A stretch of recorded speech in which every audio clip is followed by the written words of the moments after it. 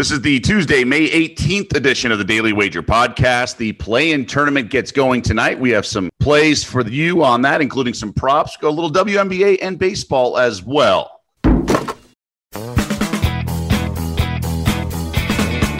Welcome to the Daily Wager podcast presented by DraftKings, America's top-rated daily fantasy app. I'm Doug Kazarian, joined this morning by Tyler Fulgham. How are you, sir? I'm doing well, Doug. I'm out on the course right now with Greg Jeffries, who, of course, had the 35th nicest swing in the history of Major League Baseball, and the voice of the Golden State Warriors, Bob Fitzgerald. So I'm going to try and get some intel on Wednesday night's game. Good for you. That is going above and beyond the call of duty to get some good scouting and picks for the listeners. So I applaud you on that front. In terms of tonight's action, though, we have Eastern Conference action, and I assume you're with the rest of the world taking the Wizards plus the 2. Yeah, I even like the Wizards money line. Boston's just a train wreck right now, and Russell Westbrook's an absolute beast. But if I play a side or I play a total on that, I'm going to go under.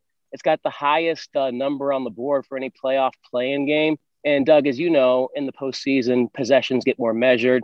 The game slows down. So I'm eager to bet a lot of under early in the postseason until the market corrects. Yeah, that's always sort of a philosophy I had, especially in the second half, fourth quarter, things die. I keep an eye on that for live wagering. I'm a little scared by the love of Washington. I am not going to get involved in that game. Yeah. I'm going to really keep an eye on live wagering just because I was really impressed with Brad Stevens' role players on Sunday and that Knicks comeback to get within a score. Maybe I'm just kind of buying into the Celtics brand.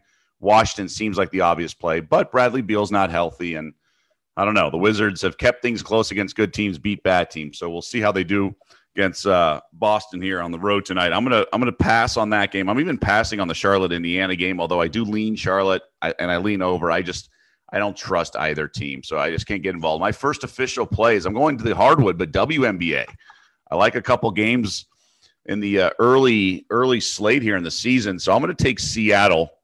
We just had a convincing win over Las Vegas after trailing in the first quarter, late flurry to end the first period, and then take it from there. I'm going to go with the Storm again. I just think they have too much firepower. This line's kind of strange. I understand the bounce back potential for the Aces, but I will take the Storm. Pick them on their home court tonight.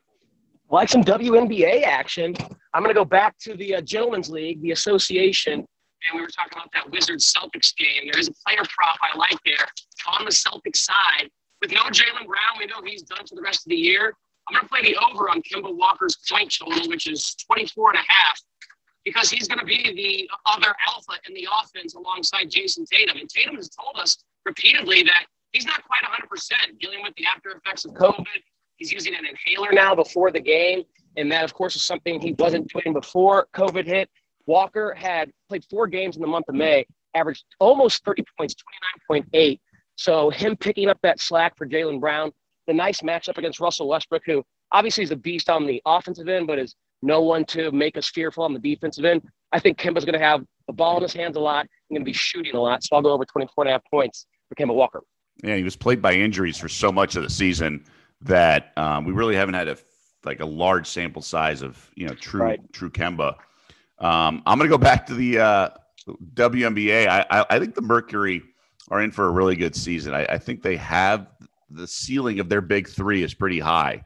I know they just lost at Connecticut, but I'm not ready to give up on this team. And they're opening on the road here again, staying on the East Coast, going to Washington. I think they get the W here and cover the 3. Mystics obviously ran into a motivated Candace Parker playing with their hometown Chicago Sky. It was a convincing win. Everyone would assume maybe bounce back at home, but against Mercury. But I like Phoenix here. I think Phoenix is with their with their big 3. I think they're going to get it done, and I'll back the Stars in that game there. All right, back to the association for me one last time. I love player props. Domantas Sabonis over 44.5 points, assists, and rebounds. This is a guy in the month of May and helping the Pacers go 7-3 ATS. Without Malcolm Brogdon, with Karis LeVert in and out of the lineup, the guy averaged 23 points, 14 rebounds, and almost 11 assists. If not for Russell Westbrook and what he was doing, we've been talking about Domantas Sabonis and the stat lines he was putting up. So with LeVert expected to play and Brogdon still kind of being questionable with that hamstring, I think a lot of the offense is going to pour through Domantas Sabonis. He'll have a massive advantage on the glass against the likes of Bismack Biyombo and Cody Zeller and PJ Washington. He should dominate him there. I think he'll have an easy time scoring and setting up his teammates. So over 44.5 par for a guy who averaged almost 49 during the month of May.